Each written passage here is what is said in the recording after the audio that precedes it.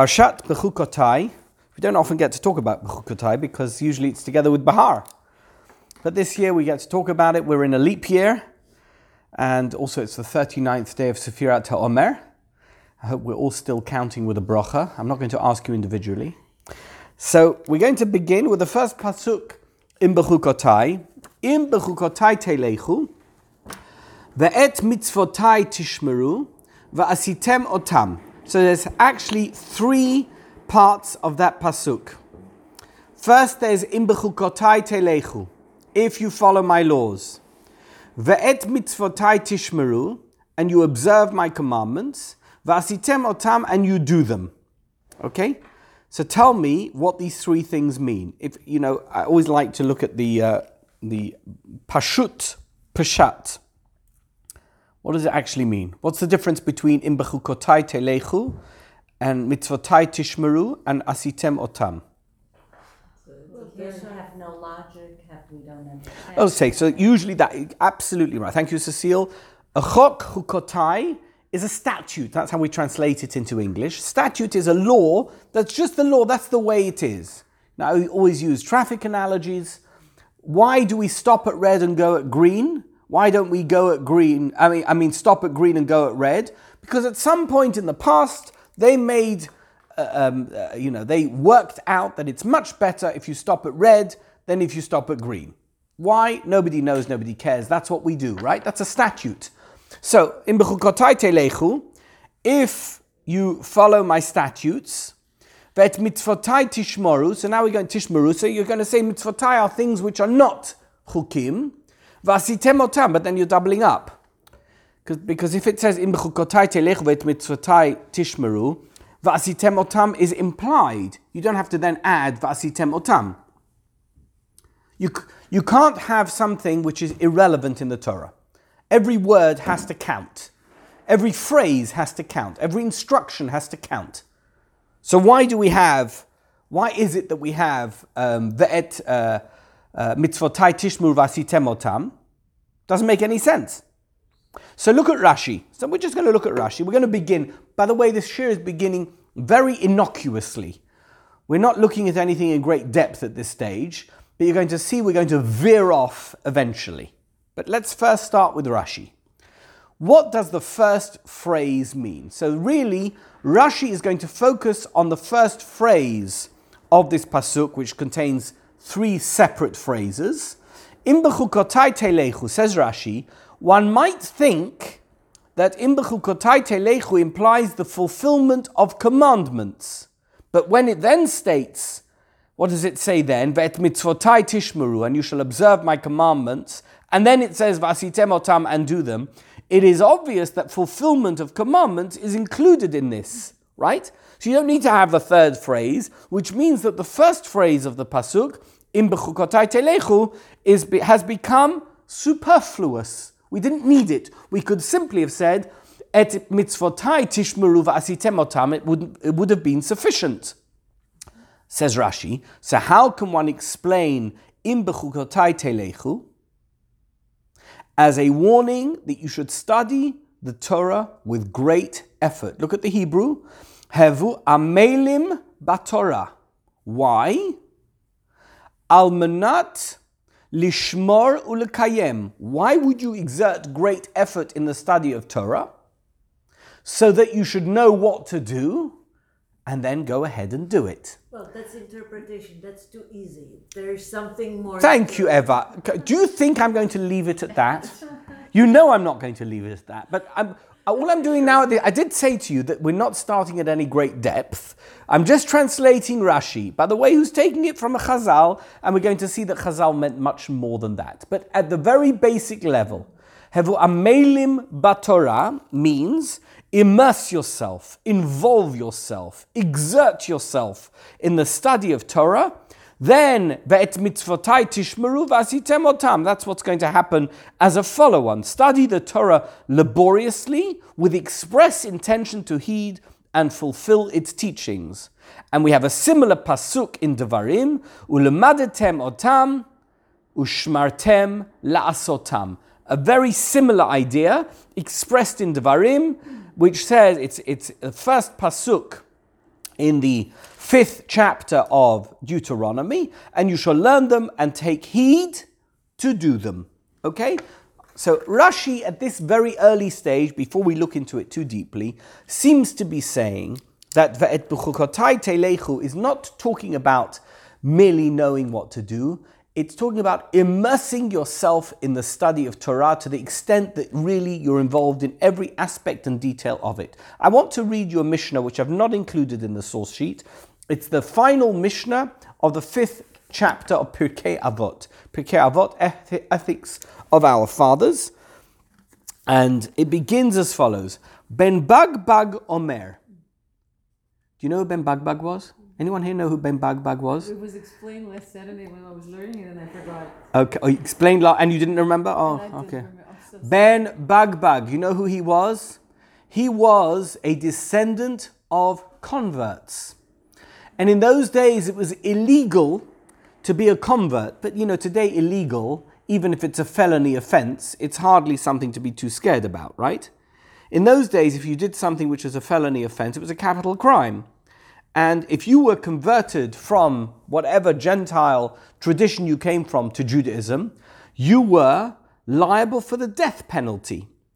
So they didn't want to let people know that Ben Bagbag was who he was. They didn't want to call him John Smith, because if they called him John Smith, then the Roman authorities would come and arrest him, and he would be put to death. He would be executed for having converted. So they gave him a nickname, and the nickname was Ben Bagbag. Funny name, isn't it? Mm-hmm. Not really, because if you know what it stands for, you'll realize Ben Bagbag, Ben Ger, Ben Gioret.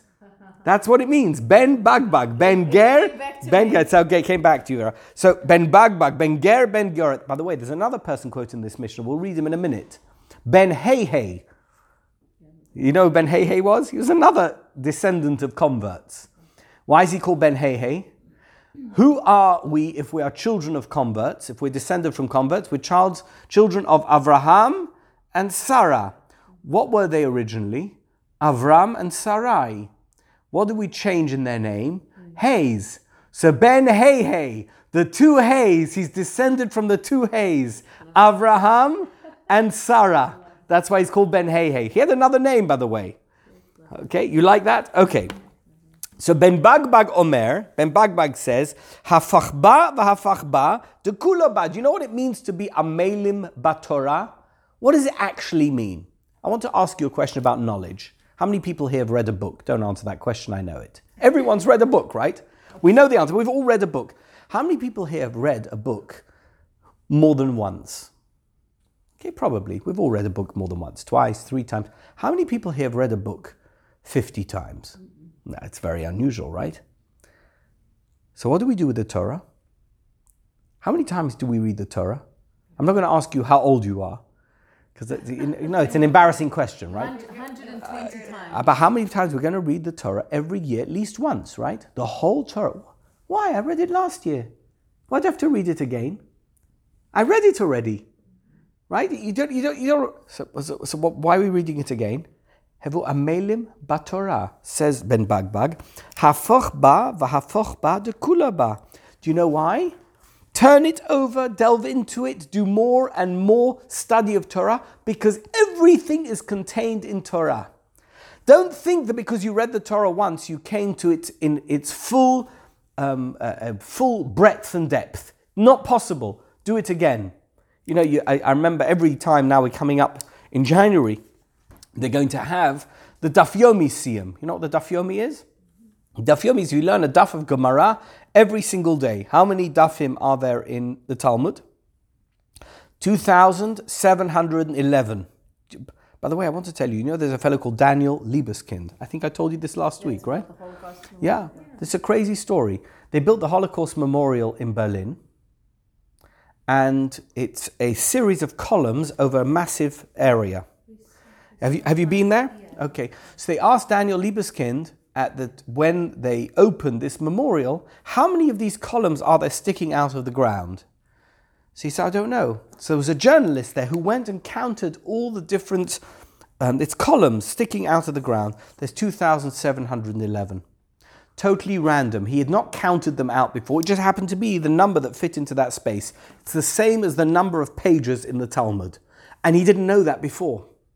There's 2,711 pages in the Talmud. You learn through the whole Talmud, Daf Yomi, but every time we come to Daf Yomi Siyum, you'll see in January when we celebrate the completion of the next cycle of the Talmud study, if you learn one page a day, that there'll be people who say, I've done, every 7.5 years, I've done Daf Yomi 4 times. What for? Once you've done it once, surely you should learn something else. Says Ben Bagbag, no. Just because I learned it once doesn't mean I shouldn't learn it again. Hafoch ba v'hafoch ba, dekula ba, uva techezei. Look into it. Techezei means look into it very deeply. V'siv ubelei va, grow old and grey over it. Don't think that when you're old and grey, I know everything. Have you met those people who know everything? Some people, even when they're young, they tell you they know everything, right? Don't think you know it all. You don't know it all. Umina lo tazua. Do not stir from it. Don't be distracted from it. She'ein lecha midat tova himena. Because there is no better thing that you could have in your life than the Torah. If you want to understand Amelim Batorah, is you need to appreciate what a treasure it is so that you're constantly going over it and involved in it and doing it, etc. The study of Torah is never boring. Says Ben Hey, he's the other descendant of converts. And listen, sometimes when they're people coming from the outside and they become part of the system, what they say is more effective than people who are part of the system. These are people who come from convert families. They are so taken by the Torah, says Ben Hey, lefum tzara agra. The reward is in proportion to the exertion that you put into it. It's a reflection. That means as much as you put into the Torah, that's how much you're going to get out of it. Can you repeat that in Hebrew? Lefum tzara agra. Tzara agra. It's actually Aramaic. And what it means is what you invest into something, but we're talking here about into the Torah, is going to be reflected in the reward that you take out of it. I just said this Mishnah because I want you to understand what Rashi means by amelim bahevu, amelim batorah, that you should be so deeply involved and immersed in the study of Torah, it should consume every aspect of your life. In everything that you do, I wake up in the morning, I'm involved in the Torah. I go to talk to my friend, I'm involved in the Torah. Somehow, whatever I do is related to some aspect of the Torah. That's what Ben Bagbag and Ben Hey are telling us in this 5th chapter, the end of the 5th chapter, which by the way is the end of Pirkei Avot. It's the final Mishnah of Pirkei Avot. I know we have a 6th chapter, but that is not part of the Mishnayot. It's an extra thing that was added later. Yes? The study is not isolated, or in my opinion should not be isolated from living, because unless we live, we cannot analyze. We will. That's exactly what we're going to be discussing. And in addition to it, if we go to the first phrase, that first 3 attributes basically sum up the first points of Decalogue, right? It's the overture. And it tells us that if we walk that path properly, meaning living and but it's got to begin with Amelim. It's got, the point that Rashi wants to make, I agree with you, but why in that order? So the point that Rashi seems to be making is, unless you're Amelim, unless you're deeply immersed into it, unless it's your life force, your lifeblood, that's really what he's saying. Amelim means it's the oxygen that you breathe. That's what it means.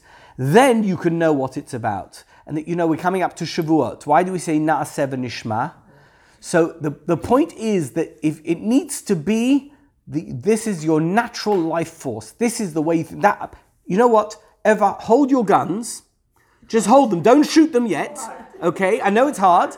Let's look at the Midrash. Let's look at what David HaMelech says, because what you're about to learn is a Midrash which is possibly one of the most powerful Midrashim about King David in existence. Okay? This, what King David says, it's an interpretation of King David, is so powerful and so incredible, and that's what we're going to try and unpack today and connect to this first pasuk of Bechukotai. So the Midrash is as follows. So the first we quote the pasuk, and then he says, Hadahu dichtiv. So the pasuk in Tehillim, in Kuf Yud Tet, 119, it's the longest chapter in Tehillim. Every single one of the letters of the Aleph Bet is covered in chapter 119 of Tehillim. This is in the part that deals, which has the 8th letter of the Aleph Bet, Chet. Chishafti derachai va'ashiva raglai el edotecha. What does that mean? I considered my ways. Chishafti, I reflected upon my ways. Va'ashiva raglai el edotecha. And I turned my feet towards your testimonies. Now, I know that Tehillim is poetry, but sometimes you read poetry and you wonder, what was the poet thinking? Not you think, what was the poet thinking? He doesn't know what he's talking about. But he's not really conveying any direct message to me by this line. Like, Chishafti derachai, I reflected on my ways, on the things that I do. Va'ashiva raglai el edotecha, and I turned my feet towards your testimonies. Very poetic. No, it's very precise. That's really... I reflected on... Okay, listen to what the Midrash says. Amar David, this is what King David said. Ribono shel olam, God Almighty. B'chol yom vayom, every single day, Hayiti mechashev omer lamakom ploni uleveit dira plonit ani holech. Every morning I woke up and I said to myself, where am I going today? Oh, I'm going to the store. I'm going here, I'm going there. What happened? Vahayu raglai meviyot oti levatei chnesiot levatei midrashot. But my feet, that's what was going on in my head. But I got out of my house and my feet directed me towards the shul and towards the Beit Midrash. So what is that telling us? Hadahu d'chtiv. That's what it means when it says in the pasuk, Va'ashiva raglai el edotecha. My feet had their own opinion as to where they should be going. My head was thinking here, there, I'm going somewhere else, I'm traveling, I'm flying, I don't know where I'm going. My feet knew exactly where they were going. That's what this pasuk means. Chishafti derachai. I had in mind something else completely. Va'ashiva raglai el edotecha. But my feet went somewhere else. They went to where they wanted to go. Where was that? To the Batei Knesiot and the Batei Midrashot. Rav Huna b'shem Rav Achamar, Chishafti matan scharan shel mitzvot. He's explaining it, or perhaps giving another opinion, as we're going to see. I thought about the reward that I get for mitzvot. Chishafti derachai. When I was, waking up in the morning and thinking, what should I do? I said, let me do a mitzvah, because if I do a mitzvah, I'm going to get a reward. Chishafti matan scharot shel mitzvot vehefsedan shel averot. And I was thinking also, if I do an avera, that's not such a good idea for me to do an avera. Perhaps I shouldn't do that. That's what was going on rationally in my brain. Your brain is a rational instrument. That's what it is. Mechanically, your brain should think rationally.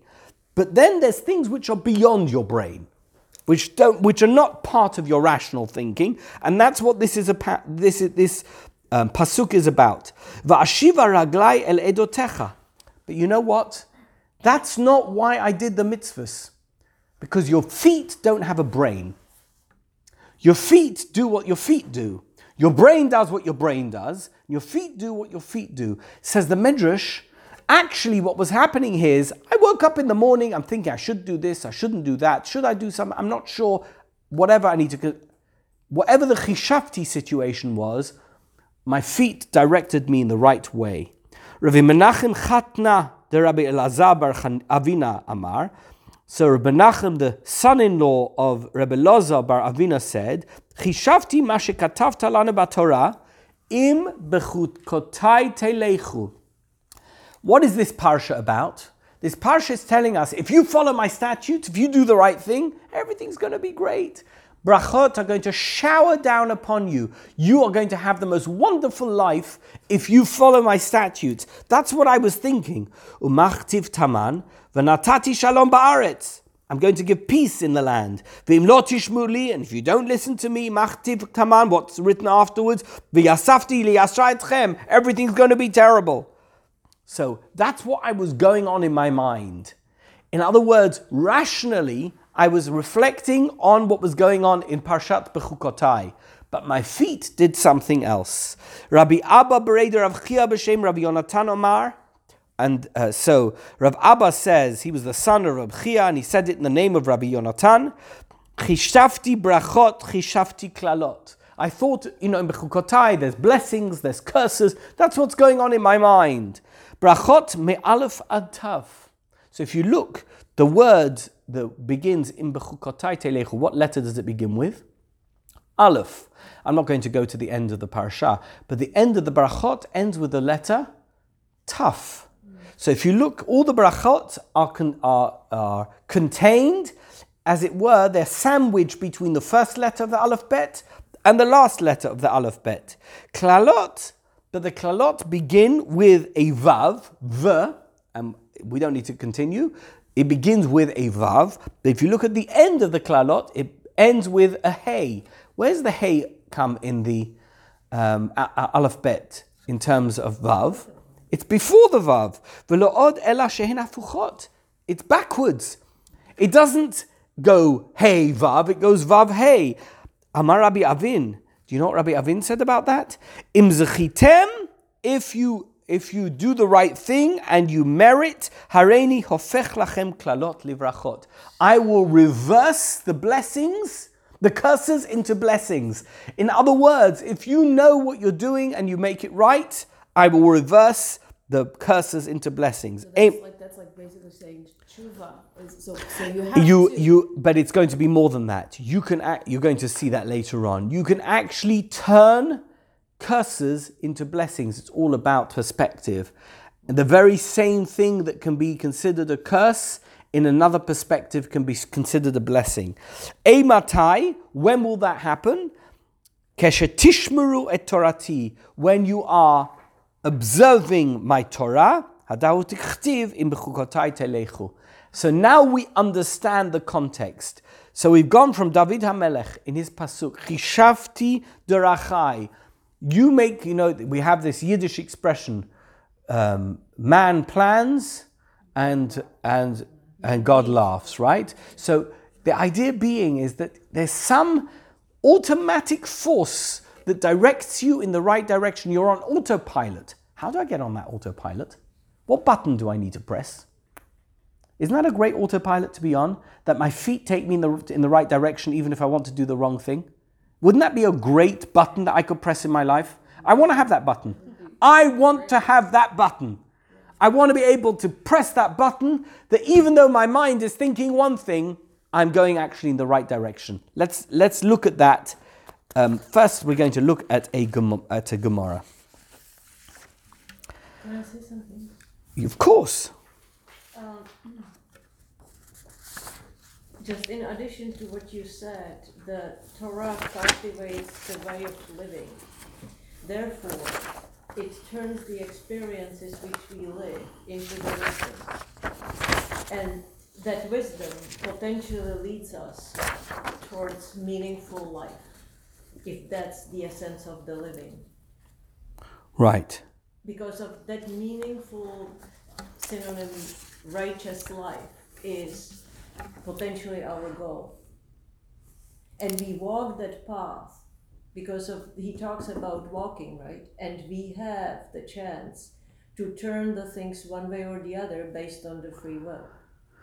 But no, we're talking something which is it's beyond that. So we have free will, but there's something which is beyond free will, which is, I'm going to use the word conditioning. Why do you eat with a knife and fork? Don't tell me you know why, because you don't. There was a point at which you knew, but you don't really know now. Okay? At some point, somebody told you it's not nice to eat with your hands, and you shouldn't use a fork to pick your ears. All right? Somebody told you that. I don't know when it was. It may have happened to you. It definitely happened to me. And from that time on, I eat with a knife and fork. Now, when I come to a table and I see a plate in front of me, and on the right side is a knife, and on the left side is a fork, I don't have to think to myself. I pick up the knife and I pick up the fork and I eat my food. I don't have to think, now what do I do here in this situation? There's food on my plate. What should I do to eat it? I don't have to think. I'm on autopilot. Right? I'm conditioned to understand what the right thing to do is. Now, it could be that in my mind, I'm thinking to myself, should I eat with my hands? Shouldn't I eat with my hands? But meanwhile, one hand goes to the knife, the other one goes to the fork, and I eat the food on my plate, even while all the things may be going on in my mind. The point, it seems, of this midrash is that David HaMelech is saying that there's lots of things going on in your mind. But isn't it good to be in a place where you're going to do the right thing, whatever goes on in your mind? So, yes, your mind is a place which is full of ideas and which is full of contemplations and considerations, but in the end, you want to do the right thing. How are you going to? How can I press that button? Let's look at the Gemara in Kedushin, and we're going to come back to this. All the questions you have will be dealt with, I promise you. And if they're not, you can hold me to that. Okay? Make a quick comment. Yes. Because it kind of made a lot of sense to me. Thinking about the free will element of it, right? So free will is not, free will is a good thing. It's a blessing and a curse because you can do bad things with it. But if you immerse yourself in that thinking, it's going to inform your free will to follow Of course. the Torah's way. So how do we behave? Yeah. We like to think that we're completely independent beings. We're not. That's exactly Is that a bad thing or a good thing? So it sounds like from the Midrash, what the Midrash is saying, that actually that's a good thing. Sometimes I want my feet to take me in the right direction. They could take me here, but actually they're going to take me over there, and that's actually the place I need to be. It could be the place I want to be is over there, because my mind sends me in the wrong direction, but the place I need to be is somewhere else completely. David HaMelech is saying, in Bechukotai Teilechu, is somehow connected to this idea of Chishavti derachai, but my feet took me in another way. He was blessed. See, that's a blessing. So let's have a look. But So we are missing something here. This goes back to Genesis 1, when man was created in image of God. So 2. theoretically, we might have that knowledge, inner knowledge of good, which we cultivate as we live. we may cultivate, but what does free will mean? With this, we are now, and we haven't even got to the reward and punishment bit yet, but what we're now discussing is this. There's a fine line between free will and doing the right thing. Not even a fine line. There's a sort of parallel universe. It's a parallel universe. I want to do the right thing, and at the same time, I want to be fully independent. But what does full independence mean? Like, I know I just go back to the knife and fork situation. Doesn't matter how hard you press me, if I'm sitting in front of a plate with a knife and a fork, I'm never going to eat with my hands. So do I really have free will? Where's my free will? Tell me where my free will is. I want to eat with my hands. My head is thinking, what should I use this stupid knife and fork for? Then I have to wash them up. What do I need to do? I may as well eat from the plate with my hands. So I'll have to wash my hands. Big deal. That's what's going on in my head. My hands go to the knife and they fork and they start cutting the food and I eat the food that way. In other words, there's a certain point beyond which your free will, what's going on in your head doesn't affect your actions. Like, I'm going to give you a stupid social situation. There's somebody you really don't like, and you've told your wife, your husband, I can't stand that person. And they come up to you and say, hey, how are you? And you say, I'm fine. It's so lovely to see you. How fake are you? Right? You're the most fake person in the world. A minute ago, you're saying how much you hate this person. You never want to speak to them. They're the most obnoxious person you've ever heard of, you've ever seen. You never want to speak to them. You're chill, whatever it is. And then the person walks up to you and says, how are you? And you say, hey, I'm fine. Why? Your natural response in a social situation is to do the right thing, not make a fight. I don't want to make a fight. Is that fake? No, it's what David HaMelech is saying. Your head is thinking one thing, but your legs are taking you in another direction. How does that work? What I'm trying to understand here is the dynamics of that situation. Let's look. Now, I confused yesterday when I was doing the source sheet. When you get it online, it's going to be fine, but here the printout is slightly different. Look at page 3. It's a Gemara in Kiddushin. The Mishnah says, anyone who performs one mitzvah has goodness bestowed upon him. His life is lengthened and he inherits the land. When we say the land, v'nochel et haaretz, what it means is life in the world to come. However, v'chol she'eno oseh mitzvah achat, ein mativin lo. Anyone who does not perform one mitzvah does not have the goodness bestowed upon him. His life is not lengthened and he does not inherit the land.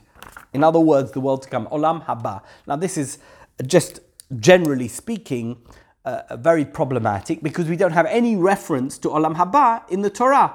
It's something that's not even discussed. But the Talmud is very busy with olam haba, and that's a discussion in and of itself. We may come to it later, and we've certainly spoken about it in the past. That the Torah refuses to mention the concept of olam haba.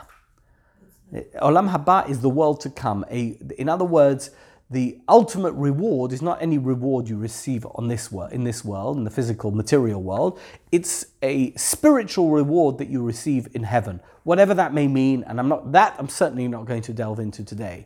But the Mishnah is telling you, if you do one mitzvah, you're going to get the world to come. And if you do one avera, or if you don't perform a mitzvah, you're not going to have that. It's going to be very tough on you. What if you're even? So that's a shir in Elul. That's not a shir for now. That's a shir for Teshuvah. You'll have to come back in Elul. Hopefully you'll be back before. Says the Gemara, Veraminhi. You know what the word Veraminhi means, or Minhi? You know what it means? That is a code word in Talmudic language for, excuse me, I've got something which says exactly the opposite of what you've just told me. It's a contradiction, okay? The Gemara raises a contradiction from a Mishnah, and we're familiar with a Mishnah because we say it every morning in the very first prayers that we say in Shacharit. What is that Mishnah? Elu devarim sh'adam ochel perotein ba'olam hazeh, v'akeren kayemet lo le'olam haba.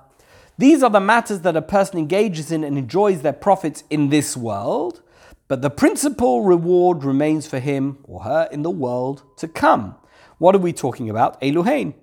Kibud av, being respectful to your parents. Gemilut chasadim, doing kindness to others. Hachnasat orchim, being generous and hostful to guests. Vahavat shalom ben adam lachavero, ensuring that there's peace between two people who may be enemies. The Talmud Torah keneged kulam, and the study of Torah is above all of those things. What does that indicate? That one is rewarded in this world only for fulfilling these mitzvot, but not for fulfilling all mitzvot. The Mishnah said, if you do kol ha'oseh mitzvah achat, mativin lo. It doesn't say these specific mitzvot, it says any mitzvah. Says the Gemara, excuse me, we have a Mishnah that says something completely different. It's a contradiction to the one that you just said here. So the Mishnah in Kiddushin is contradicted by the Mishnah in Pe'ah. Amar Rav Yehuda, says Rabbi Yehuda, this is what the Mishnah is saying. Let's explain what the Mishnah is saying. Anyone who performs one mitzvah in addition to his other merits, and thereby tips the scale of all his deeds to the side of righteousness, has goodness bestowed upon him and is compared to one who fulfills the entire Torah. So the Gemara is not entirely happy with that. And the Gemara asks, one can learn by inference from here that with regard to those mitzvot listed in the Mishnah in Pe'ah, one is rewarded even for one of them, notwithstanding the fact that overall his sins are more numerous. So you've just come up with an answer that actually is not quite what it says in the Mishnah in Pe'ah. All you need to do is one of those mitzvot in Pe'ah, and you are going to be rewarded here and in the world to come. So that's not quite what you were saying. So answers Rabbi Shemaiah, the other Mishnah serves to say that if one's sins and merit are of equal balance, in other words, he's accrued an equal amount of merit and sin, one of these mitzvot tilts in the scale of his favor. So you can see what this discussion is about. What is reward and punishment? That's where we're heading. That's the direction that we're heading. So the Gemara asks, "V'chol ha'oseh mitzvah achat yetera al zechuyotav mativin lo, v'reminhu.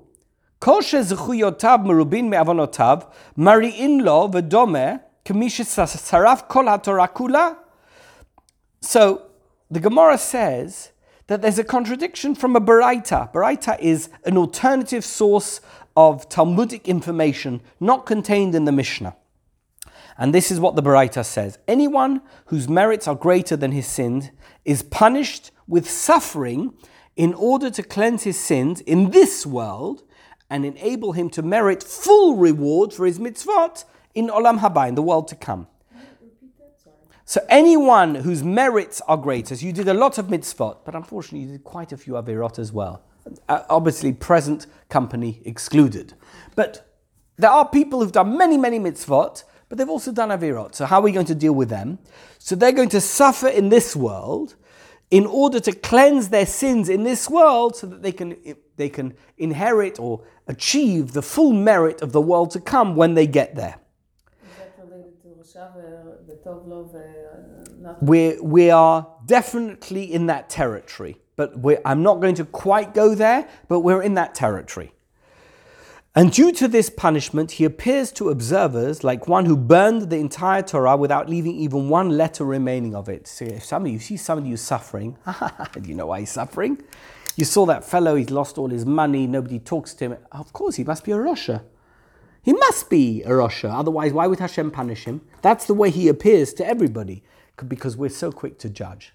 So one of the human weaknesses is that we're very quick to judge, like my friend always says, if there's one thing that we can agree upon, it's who we don't like, right?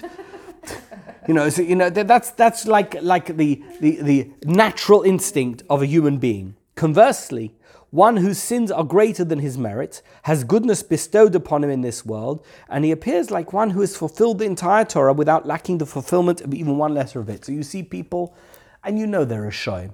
A ganef, I never saw a ganef like that fellow. He's got the nicest house, he's got 15 cars, and everybody loves him. How's that even possible? He's such a Rosha. So it must be that he's not such a Rosha. I mean, we have to follow the logic, right? Follow the evidence. The evidence says he's not a Rosha because you see that everything is wonderful for him. Says the Gemara, continues the Gemara, turn to page 4. Omar Abaya. Abaya said, when the Mishnah says that he's rewarded, it means that he has one good day and one bad day. Not a brilliant answer. He's rewarded for the mitzvot he performs. Nevertheless, occasionally he also has bad days, which cleanse him of his sins, and the Baraita is referring to those days. So he comes up with what I would call a technical answer. I'm trying to find a way of making sure that the Baraita fits in. With the Mishnah, Abaya came up with a technical answer, but it's really what Rava says, which is going to get you excited. Okay? Rava Amar. That the Mishnah and this Baraita represent two different opinions. And in accordance with whose opinion is this Baraita? It's in accordance with the opinion of Rabbi Yaakov. What did Rabbi Yaakov say? Sechar mitzvah bahai alma leka. There is no such thing as reward for the performance of a mitzvah in this world. Be very clear, says Rabbi Yaakov. If you see somebody who's got a great life, don't imagine for 1 second that has any relationship with mitzvot that he did. Nothing to do with it. There is no such thing as getting the schar mitzvah in this world. Why? Because you're only rewarded in the world to come. The reward that one receives, whatever the word reward means, whatever it means to receive schar mitzvah, is only relevant in the world to come. We now have a problem. Because we don't know. What? What about tzedakah? You've got a much bigger problem. You're going to see you've got a much bigger problem than that. You think tzedakah is a problem? You've got a much bigger problem. The problem is that we don't have reward defined. We are dealing with the spiritual. You're in uncharted territory. We are dealing with spiritual issue which we are debating in pragmatic terms. We're trying to rationalize something which isn't rational.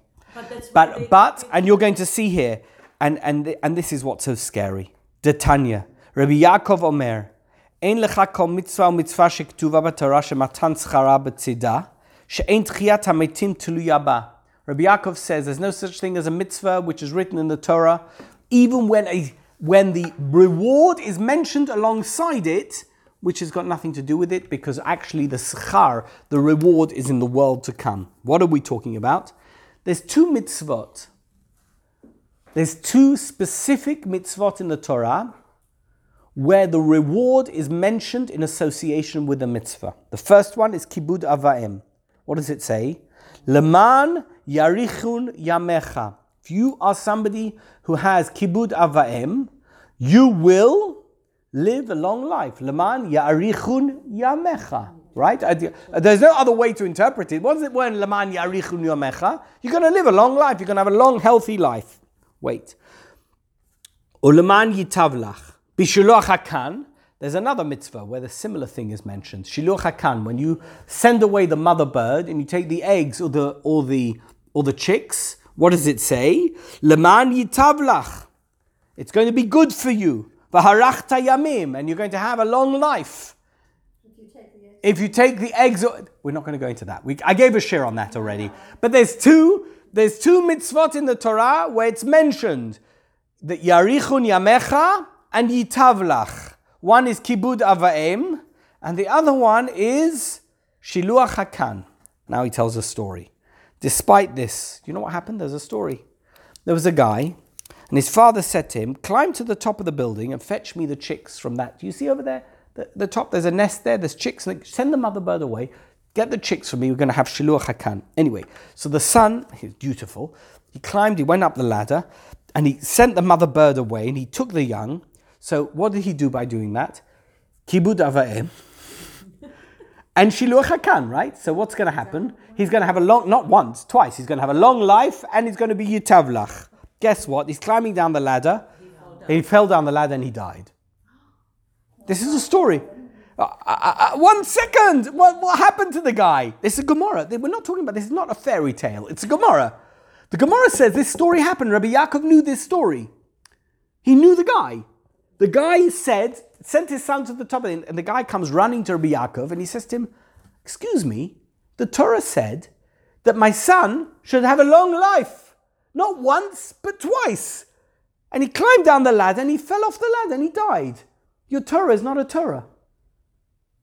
What it says in the Torah isn't true. It doesn't make any sense. So Rabbi Yaakov says to him, you're misinterpreting it. Because you're interpreting it in the way that you understand it. What does it mean? V'harachta yamim. He's going to have a long life. He's going to live till he's 150. We used to say till 120, but that's not long enough anymore, right? We need, with people living into old age, Herman Wouk just died at the age of 103, right? And we're all aiming to beyond, we need to live longer than Herman Wouk, for sure, right? Chutzpah. He was mechabed his av, and he did shiluach hakan, and he died. Says Rabbi Yaakov, you made a mistake. Leman yitavlach, le'olam shekulo tov. The word yitav doesn't mean in this world, it means in the next world. Leman yarichun yamecha, le'olam shekulo aruch.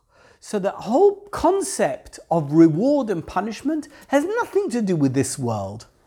It's got everything to do with the world that we little understand. So we're trying, as Eva was saying, to rationalize something which isn't rational. But we're so busy because really what we are, doesn't matter what profession we're in, we're bean counters, right?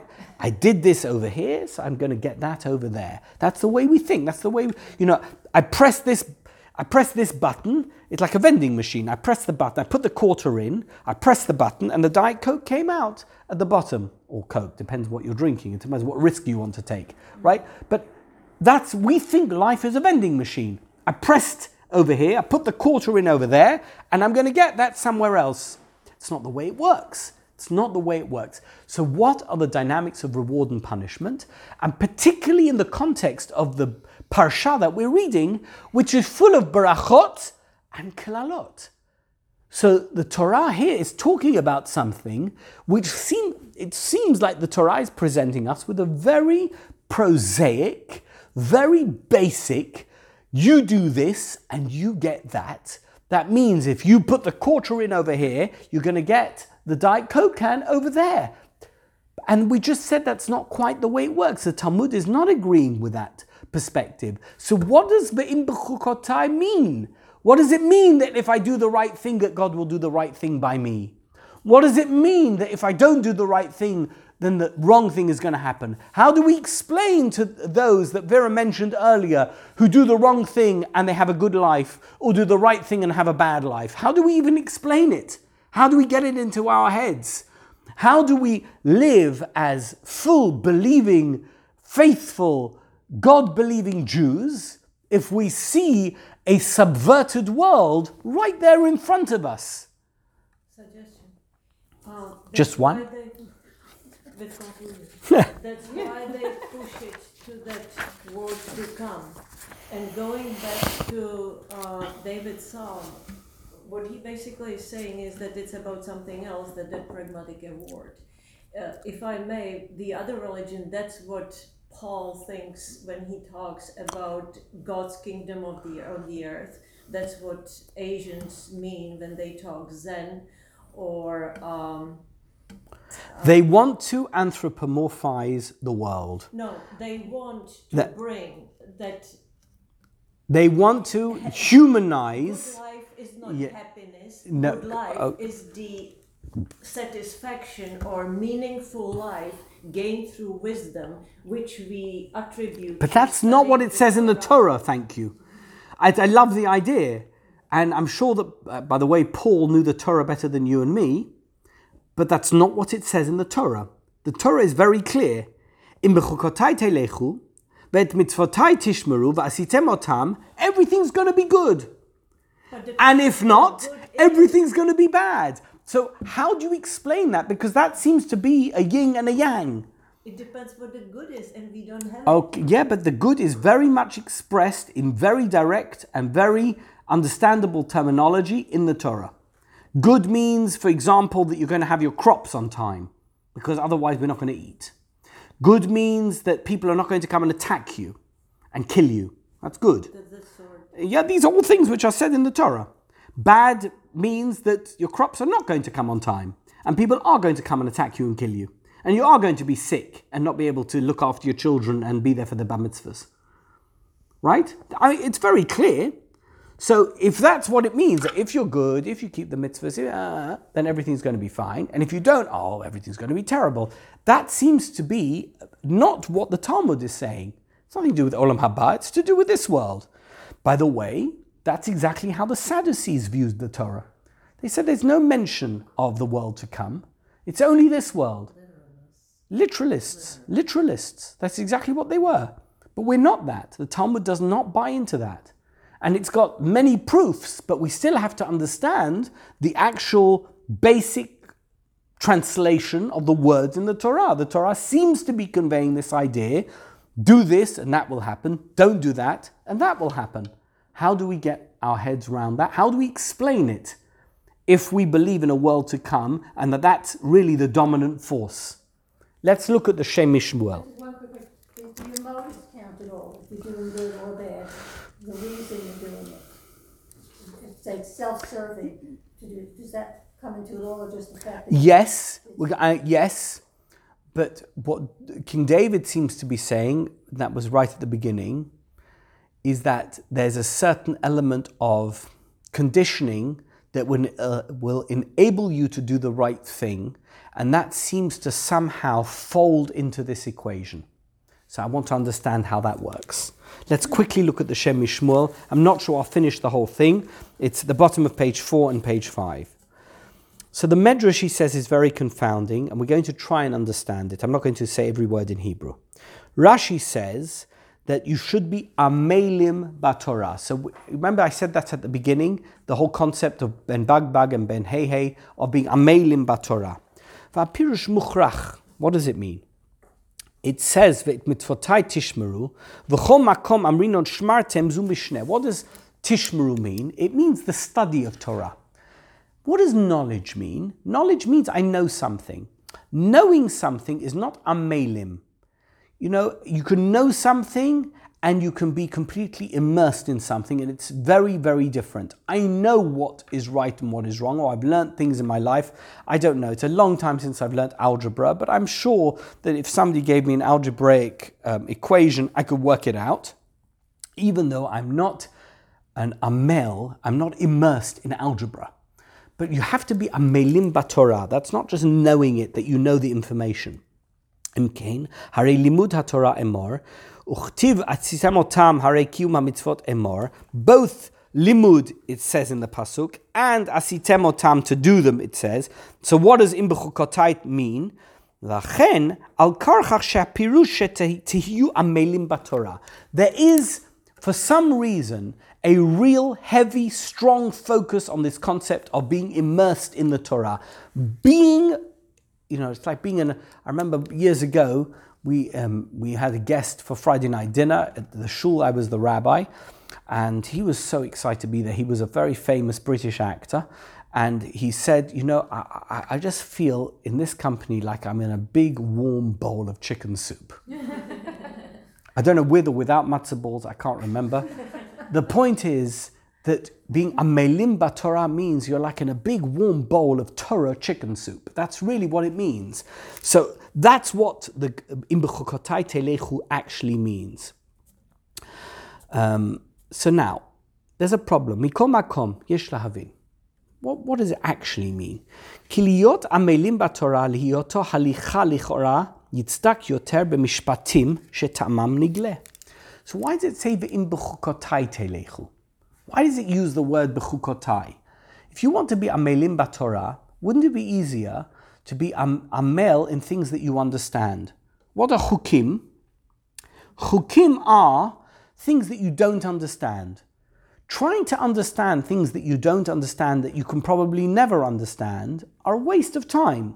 So if the Torah is going to give you an instruction, it should say, Ve'im b'mishpatai telechu, not ve'im bechukotai telechu, because a chok is not something that you're going to understand. So you can't be amel in a chok. It doesn't make logical sense. Says the Shem Shmuel, an incredible idea. V'nir'eh, look, it's underlined at the bottom of page 4. Delav al chelkei hamitzvot shenikraim chukim ka'i hapasuk. The im bechukotai telechu is not actually talking about chukim. It's not talking about being an amel in chukim. That's not what it means. What does it mean? Kagon shatnes v'chodome. You know what shatnes is? You're not allowed to mix wool and linen. So you can't be an amel in that. You're not allowed to mix wool and linen. Why? I have no idea. That's the end of your amelut. You can't be more amel in that situation. That's it. That's the end of the story. So what is it talking about? Ela al ha'amal gufei ka'i. Do you know what it's talking about? The concept of being an amel, of being immersed in Torah, is in and of itself something that defies our understanding.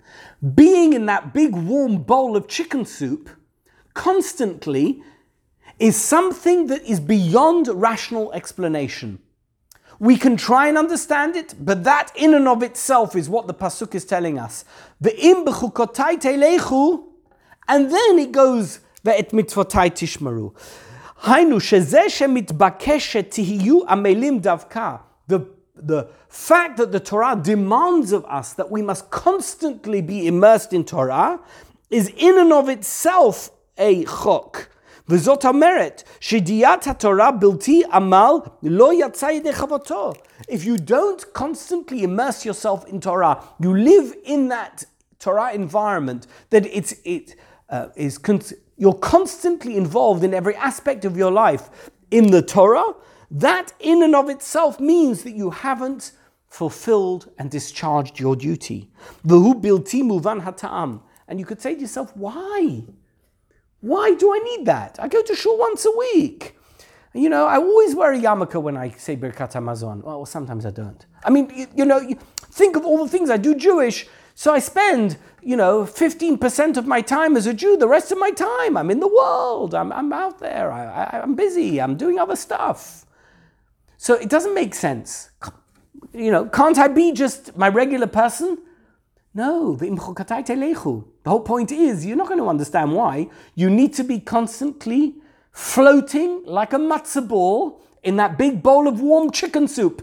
That's what you need to be doing. That's what the pasuk is telling us. Even though it's not something that we can deeply understand, הנה נראה לעיניים שעמל התורה מעתיק את הטבע לקדושה וטהרה, מה שאין כן בשאר חכמות.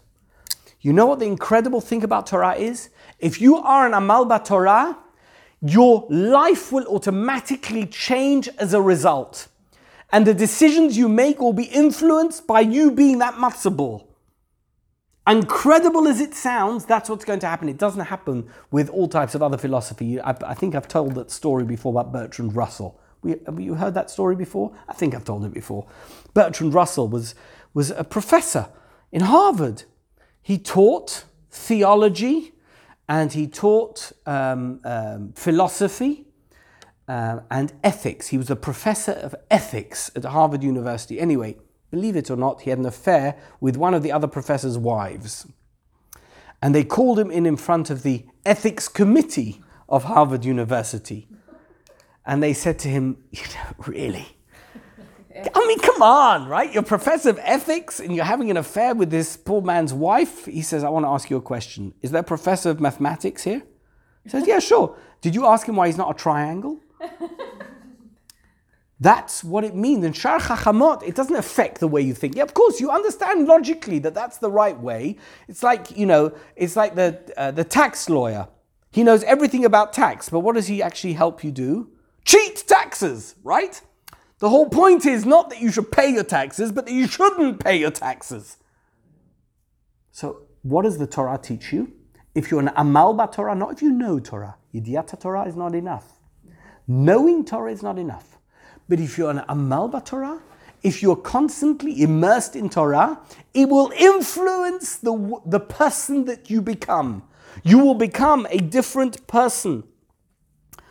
Right? Now we can understand the end of the pasuk. Shemachmat amal haTorah netak tiv'o v'nimshach libo achar yediat haTorah v'asiyat hamitzvot bateva. So it has to say ve'im b'chukotai telechu first. So now im b'chukotai telechu means I'm an amal b'Torah. Now I need to know what to do. That's already the next stage. How do I behave? Okay, I'm an amal b'Torah. I'm in that life.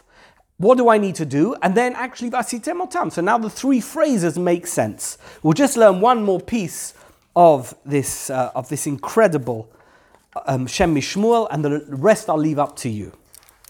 Ubazet tityashev kushiyat hamefarshim al kol hayudim hatovim shebaparsha. And now we understand what, all the questions that are asked about the good things that are promised in Bechukotai and the bad things which are also indicated as potential consequences in Bechukotai. Halo sechar mitzvah b'hei amaleka. We said in the Gemara, there's no such thing as getting benefit in this world. V'Rambam pirish, and the Rambam explains, shekol elehein lahasir haminiyot levad. What is the concept? I've spoken about this many, many times. What is the concept of reward and punishment in this world? It's not reward and punishment. It is consequences.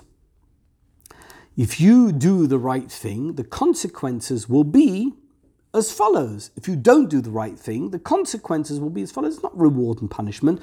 Reward and punishment is something that we're talking about in the other world, in Olam Haba. But here in this world, there are consequences to your actions. You don't need to be a great philosopher or theologian to understand that, right? If I meet someone and I'm rude to them, what is the likely consequence? They're going to be rude right back, right? I don't think that we need to be a genius to work that one out. If I'm nice to people, what's going to happen? They're going to be nice to me. Of course they are. I'm going to say, hey, so lovely to see you. What are they going to say back to me? Oh, hey, nice to see you too. If you smile at someone, they'll smile back at you. If you scowl at someone, they'll probably scowl back at you, or maybe worse.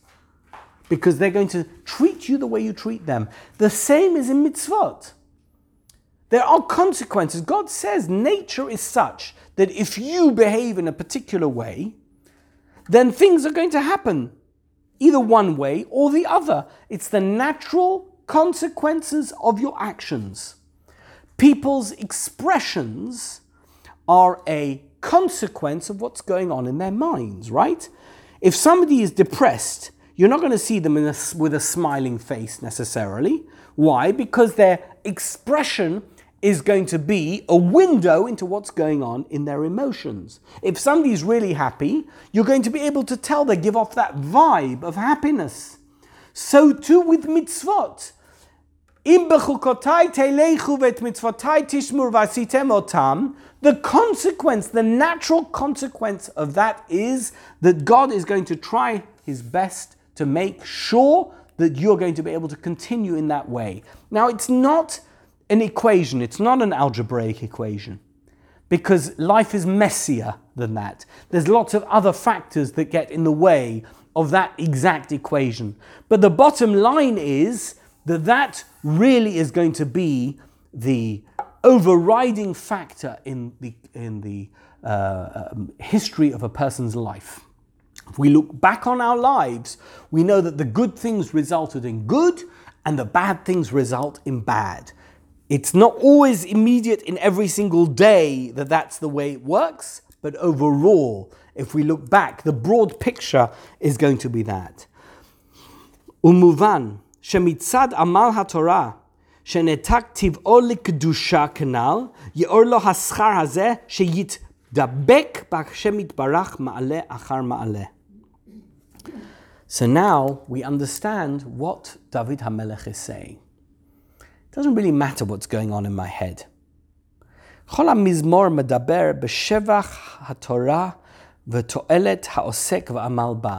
The whole mizmor is talking about this concept of somebody who is deeply immersed, involved. His life is a reflection of the Torah that he is involved with.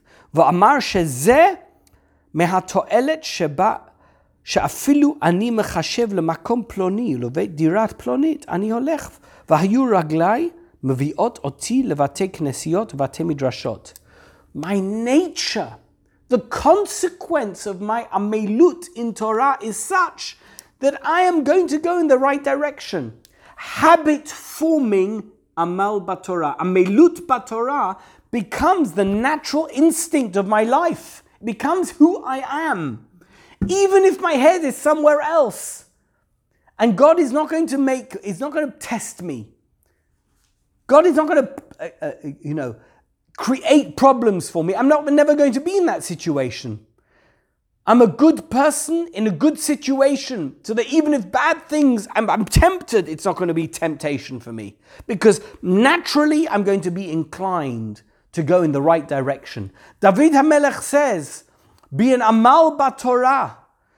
Your amelut batorah becomes your defense mechanism, even subconsciously. You're not even aware of it. Simply by virtue of the fact that you are an amal batorah, your feet will get you in the right direction. Your natural instinct will point you in the way that you should go. Is that a reward? I want to ask you a question. Is that a reward? Well, kind of, but it's not the reward of Olam Haba. It's a consequence. It's ve'im bechukotai. It translates into a reward later. But in life, yes, we could use the word reward, but it's not really a reward. You know why I eat with a knife and fork? Because my mummy trained me when I was young that that's the nice way to eat.